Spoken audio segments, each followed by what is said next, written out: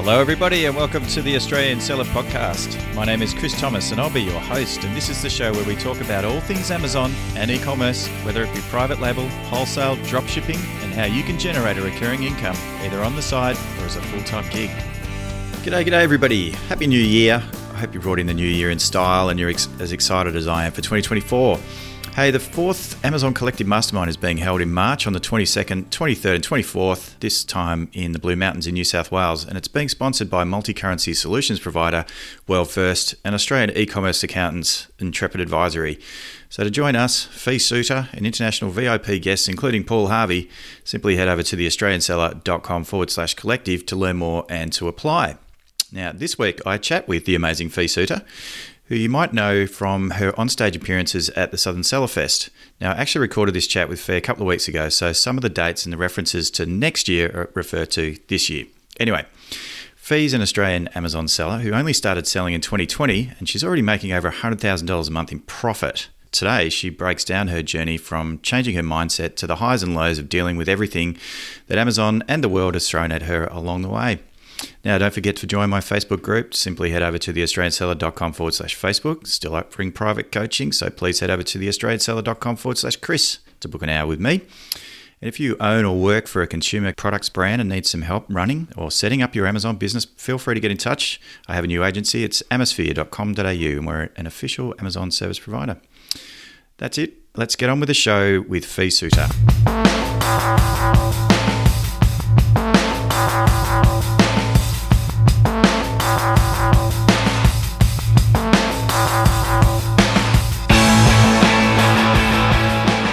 Welcome back to another episode of the Australian Seller Podcast. And today I am totally thrilled to welcome to the microphone Fee Soutter. How are you, Fee?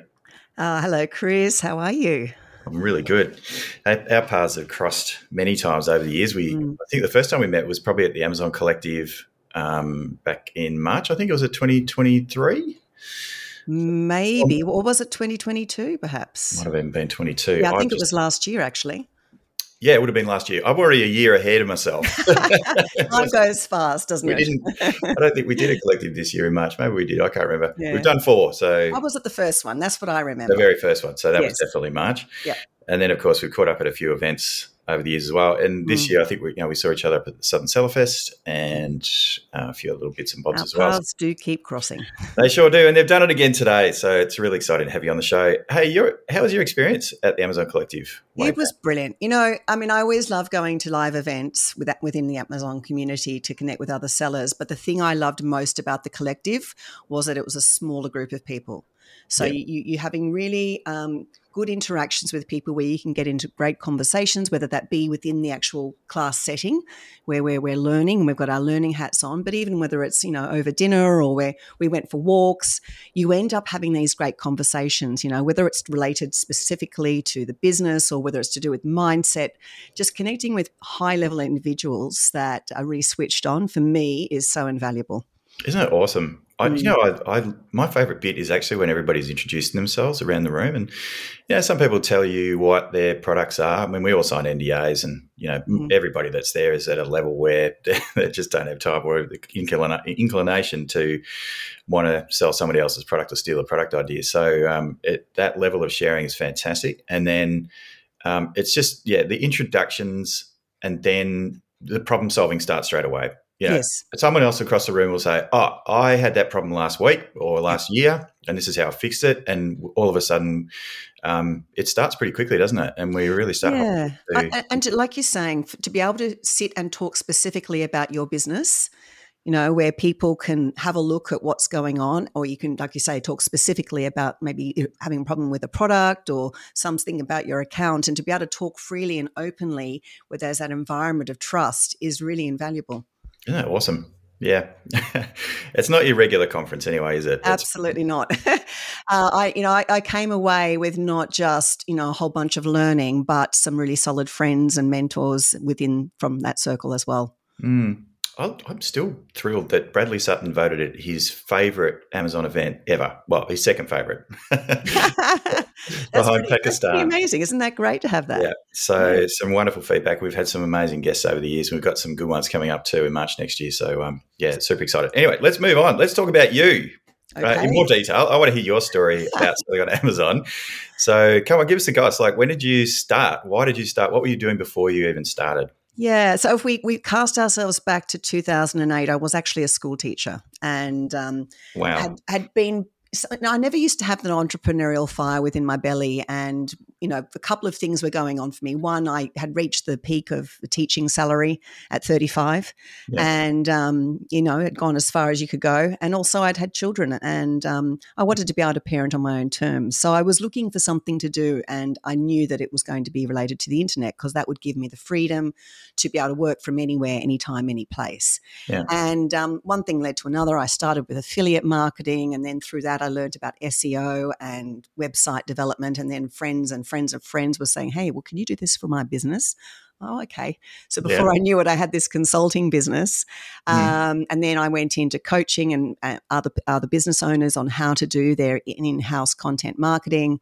It just kind of snowballed into this beautiful position that led me to a conference once where I was exposed to the idea of Amazon.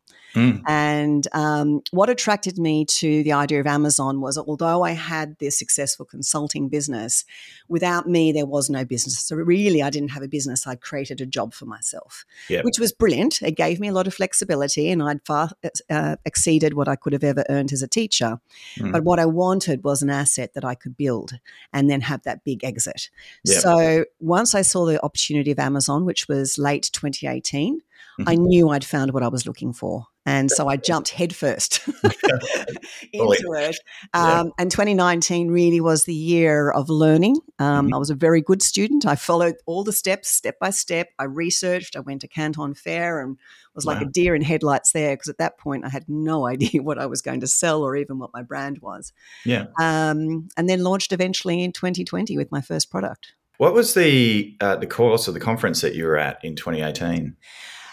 It was to go and see Gary Vee. I sort of fan over him. I like what his message was, especially at that time. Don't watch him so much now, but at the time he Mm. was somebody that I really looked up to. So I'd just gone to fangirl him, and really I took my laptop that day and I was working while all the other speakers were speaking and presenting. I wasn't interested in them. I was just sitting there patiently waiting. And of course, Gary Vee was the last person to come on. Yep.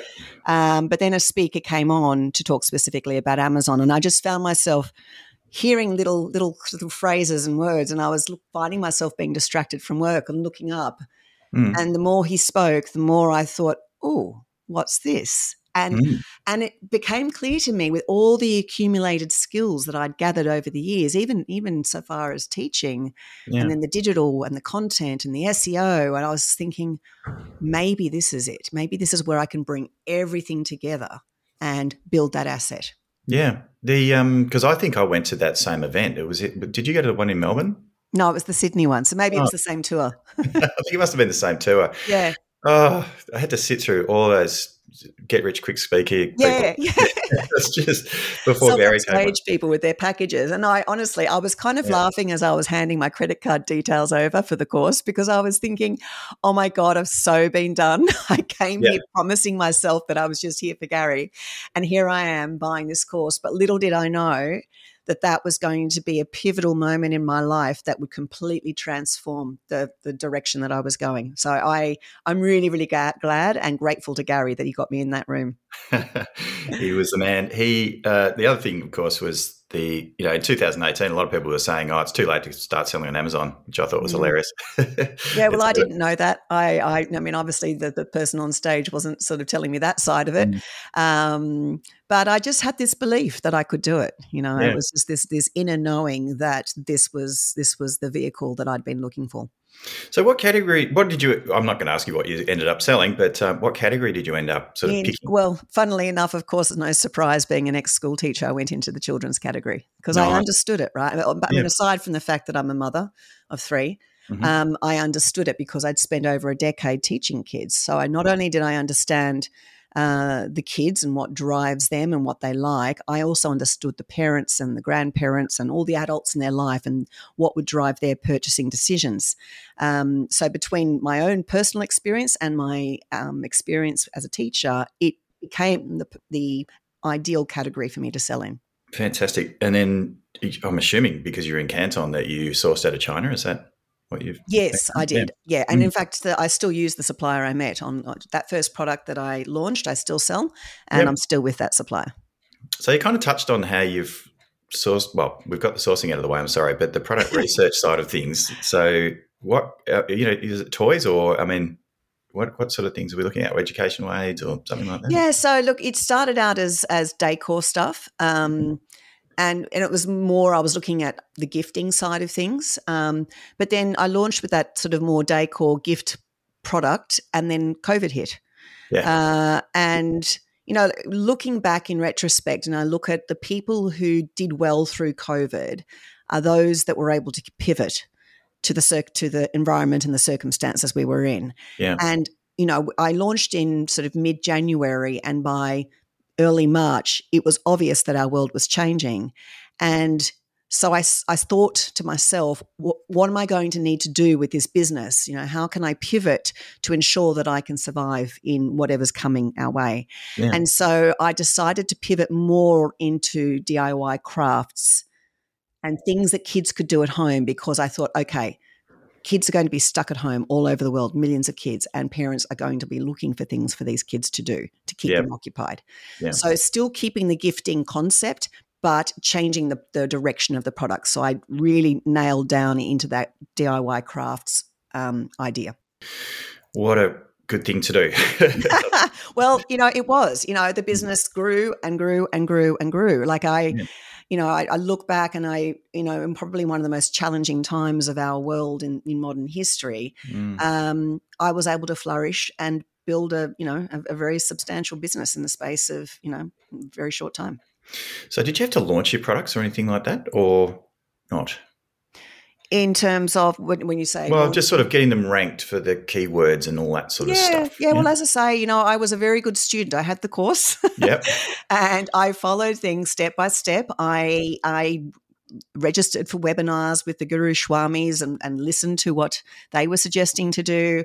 I just kept digging. I was just determined to find a way, because I literally did throw the cat in with the wash with this. Like through every bit of savings that I had, I closed down my other business and I worked full time.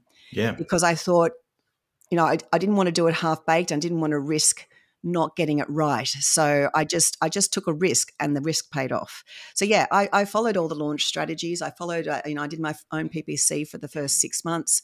Yep. Learned, and that was the most challenging part for me, because I'm not a data-driven person whatsoever.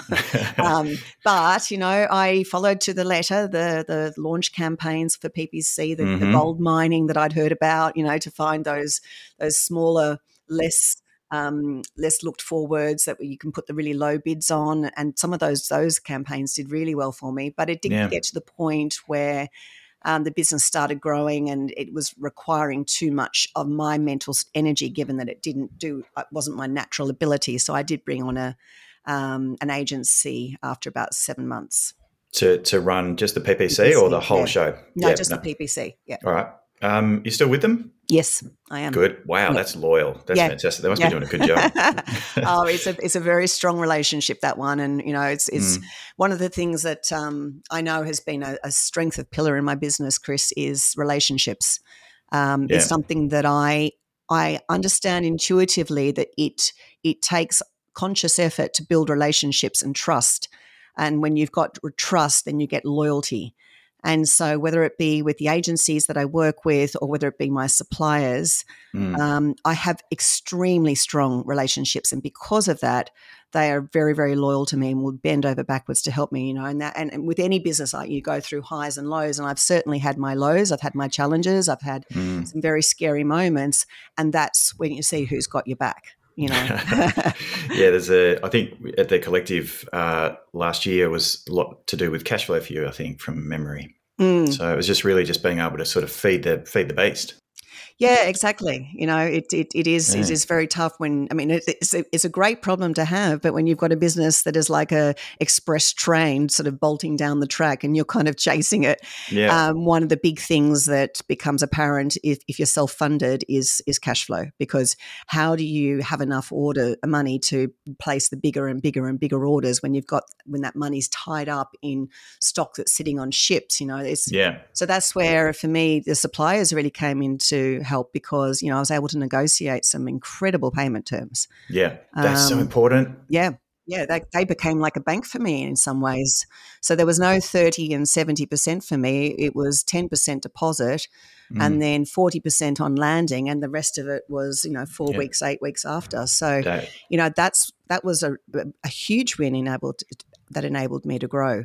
yeah, that's huge. I'm really hoping that Yvonne, who's my sourcing agent, done a bit of sourcing for Regina in the past as well, can make the collective, because that's exactly what she does for us, Right. where she negotiates with suppliers on our behalf in China, obviously, to get those sorts of terms. And in some cases, she's got sellers that are, because they're selling quite a lot, or they're purchasing a lot from those suppliers in China, they're on just 90 days. So it already arrives in Amazon. They've already sold half that stock before they have to pay a cent. Yeah. So, that stuff just enables you to completely turbocharge your growth and your trajectory of growth. Yeah, absolutely. Crazy stuff. Yeah. It's really amazing. The pandemic's over now.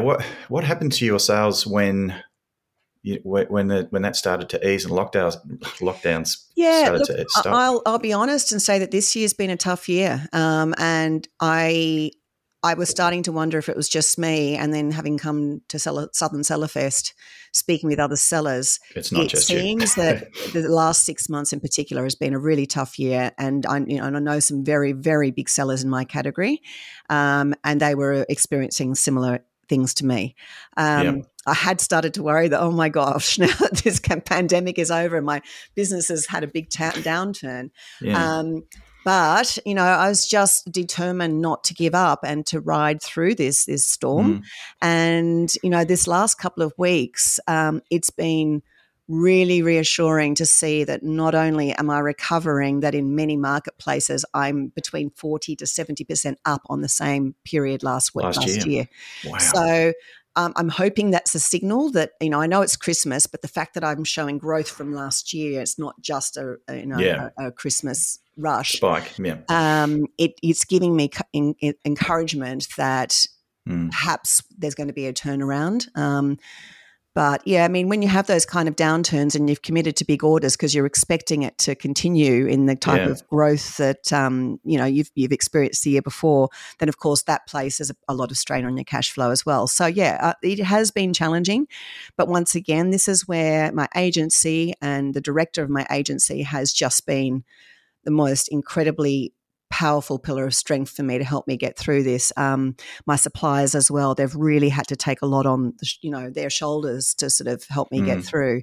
But we're getting through, and I'm excited. And I know that, it's also about, once again, pivot, So the marketplace that I've seen the biggest drop is the US. And so I was thinking, okay, so what I've done is launched in Europe and in Singapore. That was my next question. Yeah. So I just thought, okay, so, that's the marketplace that really got slammed. So I've gone into Europe and only been live there 7 weeks, and I cannot believe how fast that has picked up.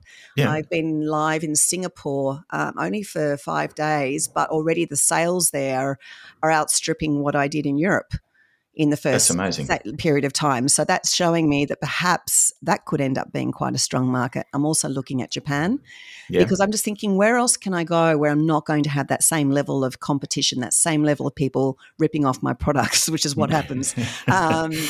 It's just a matter of pivoting yet again. I've also gone into an omni-channel approach this year and selling on 8 different marketplaces, some of those in Australia and some of those worldwide. And that is another part of the business that's starting to pick up and show steady growth week on week on week. So whilst it's been a tough year in Amazon US, I've managed to find ways of spreading the risk. And I think that's the important thing, is that, it's important to not rely on one main source, to prop your business up, because if that main source falls apart like it had me in the last 6 months in the US, then you're in trouble, right? So that's right. Thankfully, I already had some of these, new channels in play, and my plans for expanding into Europe has been, it's taken about a year to get that done. So that was already in play and only launched about 7 weeks ago. So launching in these other places is what has really helped to sort of give the business a bit more of a solid base in terms of turning it around. Yeah. Who are also collectivites, same thing. Like I manage their Amazon account in the US, and my God, it's down easy. It's down a lot. Yeah. From we this don't time like last talking year. about the big numbers, do we? But no. They were double digit and they were high. Yeah. So they, that's it's been a really, really challenging year for them as well. But they've got a very similar thing happening where they sell in Australia as well, so it's going pretty well here. And my Australian market is my strongest. And in profit margin, I have the lowest ACOS and tacos here in Australia. So, anyone who's thinking about Australia and thinking it's too small a market, it does take time to build up. You're not going to have the same quick wins as you can potentially get in the US. It's a slow and steady as it goes marketplace, but it is solid growth and great profit margins. Yeah, it is. I love Australia. Speaking of launching products, I helped one of my clients, launch one of his products in October, which is some freeze-dried candy. And I've got him ranking for that search term, which is like a 400,000 search volume a month keyword. And he's ranking top 3, top 5 at least. Yeah. And he's selling like 5, I think the biggest day was close to 500 units. So, wow, that's amazing. Yeah, it's like 10, what are they, $27 each or something, $28. Yeah. Wow, so that's amazing stuff. Yeah, so I'm actually looking at selling freeze-dried candy to them here in Australia. Yeah. Well, there's no freeze-dried candy on Amazon Australia at the moment. So I've found a little supplier in Australia. I might chop this bit out of the podcast. I don't know whether I'll keep it in or not, but I'm going to have a crack at it. I've just got to get ungated in grocery, but we're way off topic here. I want to unpack this marketplaces side of things for you. So you mentioned Europe, obviously. Are we talking the UK only, or are we in Germany and France, Italy, Spain? I've been in UK since 2020, but in terms of EU countries, that was just 7 weeks ago. And I started preparing and planning for EU last November. Yeah, wow. I had no idea. What you were getting yourself into. The can of worms that I was going to open, because not only is EU tricky for non-EU companies, being in the children's space obviously opens up another whole can of worms. The compliance is ridiculous. Isn't it? And I thought because I'd already, all my clients are compliant for, US and Canada and Australia and UK. So I didn't think it was going to be that much heavy lifting to work out the compliance for Europe. Yeah. The issue with Europe is it's not treated as Europe. It's treated as all the individual countries, and they all have their own individual, labels that you've got to have on the packaging. They've all got the different recycling things and the warning labels and the we and the EPR and the this and the that, and then EPR, the fiscal representation, and then you've got to have it took a year. I'm not surprised. Yeah. How many products have you got sort of in Europe versus say the US? Like, do you have them even and running alongside? I just took my bestsellers to Europe. There was no point. I just took half of them. So how many products do you have in your entire catalog? Not many. It's only 9 at the moment. Well, it was 9, and then I launched 5 during Q4. But this year I developed 27 products. Oh my Lord! And they're all original designs from the ground up that involved a lot of specialist designs, and I've got patents in for them. So it's been an expensive year from that perspective. But then because of the downturn and the cash flow tightening, I wasn't able to launch them all. So I picked 5. But it also means now I've got a lovely pipeline for next year. You sure do. Yeah. Tell me, just on the patent side of things, because I'm always interested in IP, where did you get the patents? I've got an IP lawyer in India that does all of my drawings and the writing of the applications, and their patents are going for US only. Yeah, fair enough. Yeah. So last week I was released a podcast and I was chatting to Jacqueline, and we were kind of talking about patents and IP protection and stuff like that. Mm. And I was telling her that I ended up getting IP protection and patent protection in China, where my next product is being sourced from, and it costs like $550, and we can use that patent to prevent any Chinese sellers or vendors selling to any leaving the border if they've copied our idea. So if we see that a copy of our product pop up in a marketplace somewhere or somewhere else in the world, we can actually stop it at the source, and we can do it kind of cheap. So yeah, look, I mean, that's a great idea, and I probably will be talking to my IP lawyer about that. The other thing that I've learned about the patents is don't go for an express patent. Just put it in as a normal one, because then it just says patent pending, and they don't know what exactly you've protected. You've got, because even with a patent, it's not a foolproof. Like, people can sort of find a variation to get around whatever it is that you're doing the patent on. So it's better to keep it blind for as long as you can and put patent pending, and then they don't know exactly what it is you've done. And so it just buys you that little bit of extra time of protection. Yeah. That's right. Yeah. And get you a few more reviews under your belt and get you into a sort of a market-leading position. Yeah. Yeah, please do not, people, if you're listening and you're thinking about doing this, do not put patent pending on your listings on Amazon if you don't have a patent pending. Don't do that. You'll get in trouble. I want to talk to you about mindset next. Can we do that? That's my favourite topic. Yeah, because that was something that you talked about. In fact, you will be talking about that at the next Amazon Collective, won't you? I'm hoping. I absolutely, I will, if that's what's requested. Yes, I could talk all day about that. Yeah. And you're also, I think you're on stage as well at the Southern Seller Fest talking about something close to this too. So talk to us about mindset. Like, what has been your shift in mindset that's enabled you to have all the success on Amazon? So, I was already on this journey, I guess, as I sort of started entering into the Amazon world. But, as I've progressed, I've learned that you can learn all the strategies and all the tactics from all the guru swamis and follow them to the letter. But if you have self-limiting beliefs or self-sabotage behaviors, which most of us do, then it's highly likely you will not reach the destination you're after. And so for me, as I've gone through the highs and the lows of my Amazon journey, it became very clear to me that this journey was very much about who I had to become in order to reach the goals that I wanted to reach. So, for example, I spoke at Southern Seller Fest, and one of the examples I gave was, I'd written down as an affirmation and put it in my bedroom on the back of my toilet door and in my office that I now earn $100,000 per month USD thanks to my Amazon business. And I had that up, and I would look at it every day, several times a day, and I caught myself out looking at it about 5 or 6 months into the journey. I looked at it as I was walking through the room, and it was a split-second thought that was, but you probably won't achieve it. Oh. And I caught it because I'd been doing a lot of work on becoming more conscious in my thoughts.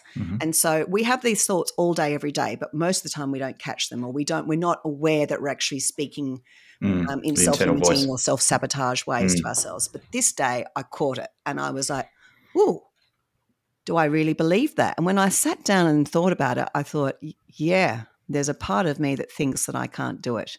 And then I had to do the digging. Well, why is that? What's going on here? And, over the space of a couple of weeks, I was able to uncover that from a very early age as a child, I had developed a mindset and a belief that success and money was something other people had, because I didn't see it necessarily within my family. There was a conversation around lack and can't have and can't afford. And although I was at a very wealthy private school, I was one of the have-nots there. And so as a little girl in my little girl mind, I had decided that all these little girls that had these big McMansions and going on all these international holidays and had all the fancy clothes, that was something other people had that I didn't have. That's right. And it wasn't that I felt victim to it. It was just this belief system that I was carrying. And here I was in my late 40s at the time, still thinking at a deep level, unconsciously, that's how it was going to be. So I had to then really unravel all of that and rewire those thinkings. So, yeah, that's just one example of something that was really important in my Amazon journey, because potentially if I hadn't rewired that belief system, then there's no way I would have ever have reached that 100,000 and gone far beyond it. That's fantastic. But how did you rewire your mindset around this? What's the sort of the secret to doing that? Because I know that everybody has those self-limiting beliefs at some point, maybe except for Gary Vee. But what was it? Was it a mantra? Was it meditation? It's all of the above. I mean, the first step is consciousness about it, right? And to be able to, and becoming consciously aware starts with practices such as meditation or journaling, where you're starting to really bring to the conscious mind all those conversations and that chitter-chat that goes on constantly all day, every day, that we're not really listening to. So first thing is to start listening. To yourself. Yeah. And then it's a matter of understanding where that thought process or that pattern of behavior is coming from. Because if you don't understand where it's coming from, because people go, oh yeah, I know I always do this. I know I always eat too much because I'm comfort eating. And well, where is that coming from? Because it's not until you understand where that first initiated, and it might be something tiny and seems silly, like when you're a little kid that you're the little you decided, like for me, it seems ridiculous that I decided this thing that I wasn't worthy as, but that's what all little Fee could process at that time when she was 7 or 8 or whatever age it was. So once you understand where it's coming from, then it gives you an ability to separate the adult you, the now you, from the child you, or whatever it was that had occurred, and understand that that's not the reality now. Yeah. Right. And then you can change the conversation that you start to have with yourself. And then when it starts to come up again, you can go, that's all right. I know that that's what you believed then, but I know this now to not be true. That's just such a practical, wonderful thing to do. So, yeah, and I agree with you. I think the journaling is a really good idea. I don't do anywhere near enough. I think that's such a great thing to do, because then you can kind of, when you write something down that you're thinking about, or a negative thought of something, or a limiting thought, you write it down, it just becomes so concrete and so front of mind all of a sudden that it then enables you to address it if it does come up again. So, yeah. I've been journaling consistently now for a while, and I have to say that, like, I was doing it on and off, but never really having a system behind it in terms of it being consistent. And by doing it daily and having a daily routine and practice around it, I cannot even begin to express the breakthroughs I'm having and the spiritual involvement that's taking place. Like, it is just crazy how I'll be journaling about something and exploring an idea. And I always, like you were saying, you might start with something that's more of a low level energy or a negative thing or a self-sat, but then I bring it back into like the high level positive energy. And then the next minute I was writing about acceptance the other day, and this is all about the going with the flow of life and surrender. And I was really exploring this idea of acceptance. And then I picked up a book, and the chapter that I was up to, the title of that book was Acceptance, Acceptance and More Acceptance. And I'm like, how funny is that? Like, it just, boom, there's the universe going, yes, you're on the right track, right? Keep going in. And then I just bought this book here, Letting Go, and I got it, bought it from Amazon.com.au.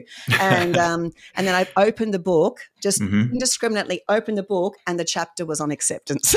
It's like, okay, I get it. All right, this is obviously, but I just find with the journaling, it's I just write intuitively. It's not like I have a plan or a system around it, but then as you really sort of get into that intuition, then all these things, the serendipities and the synchronicities, start showing you, yes, you're on the right track. That's fantastic. Yeah. I'll tell you the other great thing about journaling for me, and this is totally unrelated, it's totally off topic, but because I don't write very much anymore, I'm always typing. My handwriting has just been terrible. So getting back into journaling, it's actually started to improve again. So I can actually read it. But there's that. But the studies also show that when you journal with a pen on paper, you're actually connecting the body to the mind, the energy, and you're actually creating synapses that you don't create when you're typing.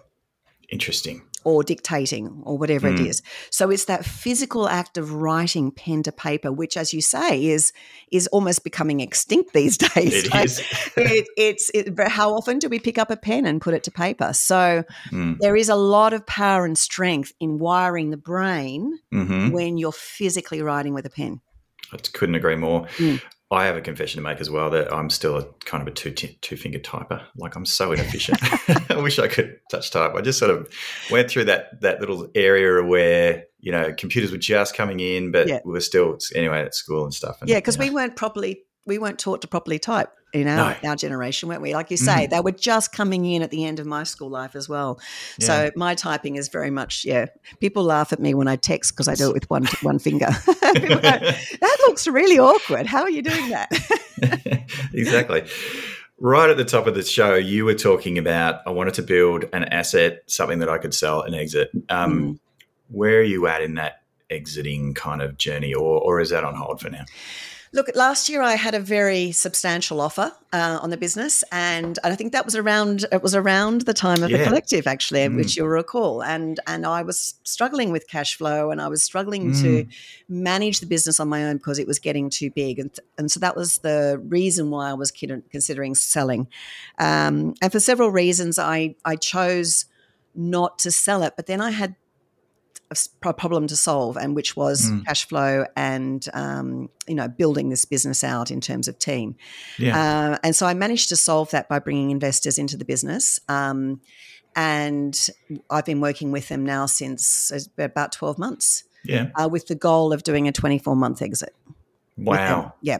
So this year has potentially pushed that back a little bit because we've had that dip, and obviously you need 12 months of good books. So we might be back, 6 months, depending on how long it takes us to recover. But definitely the plan is to exit, and then I want to do it all again. I've already got another brand.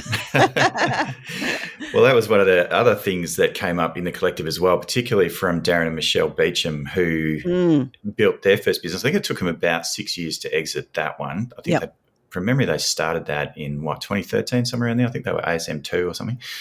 And now they've built and sold multiple businesses for 7-figure exits each. So, it's once you've got that under your belt and you know the process and you know how to do it. I really love Darren's overlap. Like, 6 months or so, or even 8 months before he sells a business, he's already starting the new one. Yeah, well, that's what I've done. I've already got the brand. I've trademarked it. I already know what my initial product range will be. Wow. And because I prepared that when I was going to sell this time, earlier last year. Yeah. I was doing exactly the same thing. And, the wonderful thing is, once you understand what works, what doesn't work on Amazon, you can apply that to just about anything. And so I was chatting with my friend Georgia, who's also an Amazon seller. She's also done a 7-figure exit. And we were both saying, that the issue is almost what to choose, because once you know how to spot opportunity, you see opportunity everywhere. It's like training your brain to think differently. And I will tell you a story. When I was still teaching and I was trying to work out how to get out of teaching, and I had no idea about business. I'd never worked for business, never dreamed about business. And I heard this lady say on stage, one of the hardest things about being an entrepreneur is knowing which opportunity to choose, because there's so many. And I remember sitting in that audience that day thinking, I just want to see one opportunity and I can't even see one, because my brain hadn't been trained at that point to spot these things. And I just couldn't relate to her. I couldn't understand how she's thinking there's too many opportunities. Now, 12 years later, my brain has been trained and I totally get what she's talking about. There are so many opportunities out there. Sure. Talk to me about the investors. I'm really curious about how did you find the investors, or did they find you? Well, I mean, I think it was very universal the way that it happened, because around about that time after the Amazon Collective, I watched a webinar. On that webinar, I heard someone present. They had a solution, a Scala, which would help you to systemize your business. I thought, okay, I need to do that. If I'm going to hold on to this business, then I need to, the next thing is to systemize and get everything out of Fee's head. And in that conversation, an opportunity was mentioned to me. I was then put into another call with another person, and then I was put into another call with the directors of this other company, the investors. And it was just perfect, So it's, was it that they found me or I found them? I feel that there was a bit of universal flow going on. And it was the perfect solution for me. Yeah. That's fantastic. Very interested in that. I don't think I've ever had a guest on the show that has had sort of external investors. I'm assuming they're silent investors, or they're active in the business? No, they're active within the business. So they have a percentage. I'm still majority shareholder. I still make all the final decisions on things. That was one of my biggest concerns, I would say, was that this is my baby, right? And I have a very clear strategic direction as to where I want to take it. And I didn't want a situation where I brought other people in and then lost the ability to say, hey, this is what I want to do with the company. They're there as strategic advisors. They're there to help me with, the finance side of things and to get my business systemized in a way and help build teams so that when I do go to sell, it is a very robust and attractive business to put to the market. Yeah. Exactly. Yeah. You mentioned a team as well. So obviously they're members of the team, but how many other team members do you have? So there's 3 at the moment. So I have someone managing logistics full-time. It is crazy to me to think that up until she came on, I was doing it, and now it's a full-time role for her. It just shows how far I was stretching myself. But, when you think about shipping from China to, practically the whole world, and then also managing all the shipments into Amazon, it's quite a big job. There's a lot to do and a lot to get right, and making sure that our projections are matching what we're ordering, there's a lot. So she's in the Philippines and she originally started with me in 2021 as a part-time admin assistant and knew nothing about e-commerce or Amazon, and one of the most invaluable people in my business. And then this time last year, I brought on an ex-Thrasio employee who had experience within customer service and brand management. And as soon as I saw her resume, at the time I was looking for customer service because the girl who was already with me and who moved into logistics had been doing customer service, so I needed to replace her. And then when I saw the brand management, I'm like, absolutely. So I snaffled her up, and once again, she is just an absolute piece of gold. Beautiful, beautiful woman, also in the Philippines. And then I have someone on the content side of things, helping with website, blogs, socials, Amazon posts, all that kind of stuff as well. That's brilliant. Yeah. So I've got a great team. Is it an all-female team? Yes. That is awesome. I did have a project manager come in for 6 months because earlier this year I was just doing too much. There were a lot of projects like, getting into the EU. The new products that you were working on this year. Everything. And I was overwhelmed. And so we brought somebody, a male in, and he helped me in terms of project management to make sure everything was running smoothly. So that was a role that was needed. But no, now we're sort of through the other side of those projects. We didn't need him anymore. He's just got rid of him. Good. Well, once again, a very invaluable person during that period of time. So, that's right. And that's the thing, it's really important to identify where the gaps are or where perhaps you're not particularly strong in an area, and bring somebody in to help you manage those things. Yeah. Wonderful. Yeah. Any last tips and tricks here, Fee, for our listeners out there? Look, for me, I think the thing that comes to mind straight away is the resilience that is required. I've seen the highest of highs. Last year especially, Chris. I was saying to someone yesterday, it's like you couldn't have written a script for a better year in terms of everything I touched turned to gold. I remember. In terms of business, in terms of my life, I was jetting around the world and having all these amazing opportunities and people and places, and the business doubled. And, and this year it seemed like everything was sent to challenge me on a personal level, on a professional level. And It's really tested my resolve and my, in terms of my personal growth and spiritual growth, in terms of how do I handle these challenging times, and do I allow that to consume me, and what tools do I have in my life to get through them and to not be filled with fear or anxiety and losing sleep. So I think that's the thing. If I could give anyone a tip is to make sure that you are learning and doing daily practices that protect you from these times, because they're going to happen. Yeah, no matter how successful. Yeah, that is definitely life. And you might be on a roll right now where everything is amazing, but there will come a time when you're going to be challenged. It's how do you not allow yourself to get knocked off your perch? And to be able to get through those times, because the great times will come as well. They'll come back. They sure do. Yeah, how do you do that without losing yourself, becoming unwell or stressed? Yeah, that's right. It's super important. Great advice there, Fee. I am so excited to catch up with you again in March next year, between the 22nd and the 24th at the Amazon Collective, the 4th Amazon Collective. And I've just been absolutely entranced. I kind of mixed two words together. I think we should add that to the dictionary. Good word. Yeah, just made up a new one. Okay, good on you. Just thank you so much for today, and catching up was amazing. And I just loved hearing your story. And thank you. Thanks, Chris. I'm very honoured to be here, and even more honoured to be able to come and share time with incredible people at the Next Collective in the mountains. I've seen the location, and wow, we're in for a treat. That's going to be good. Yeah. You are such a superstar. I wish you every success. Let's talk soon. Take care. Links and show notes for this episode can be found over at theaustralianseller.com/podcast. Don't forget to subscribe on iTunes, Stitcher, or your favourite podcast platform. Sign up to my email over at theaustralianseller.com, and I'll send you a note each time I publish a new podcast episode. Thanks so much again for listening.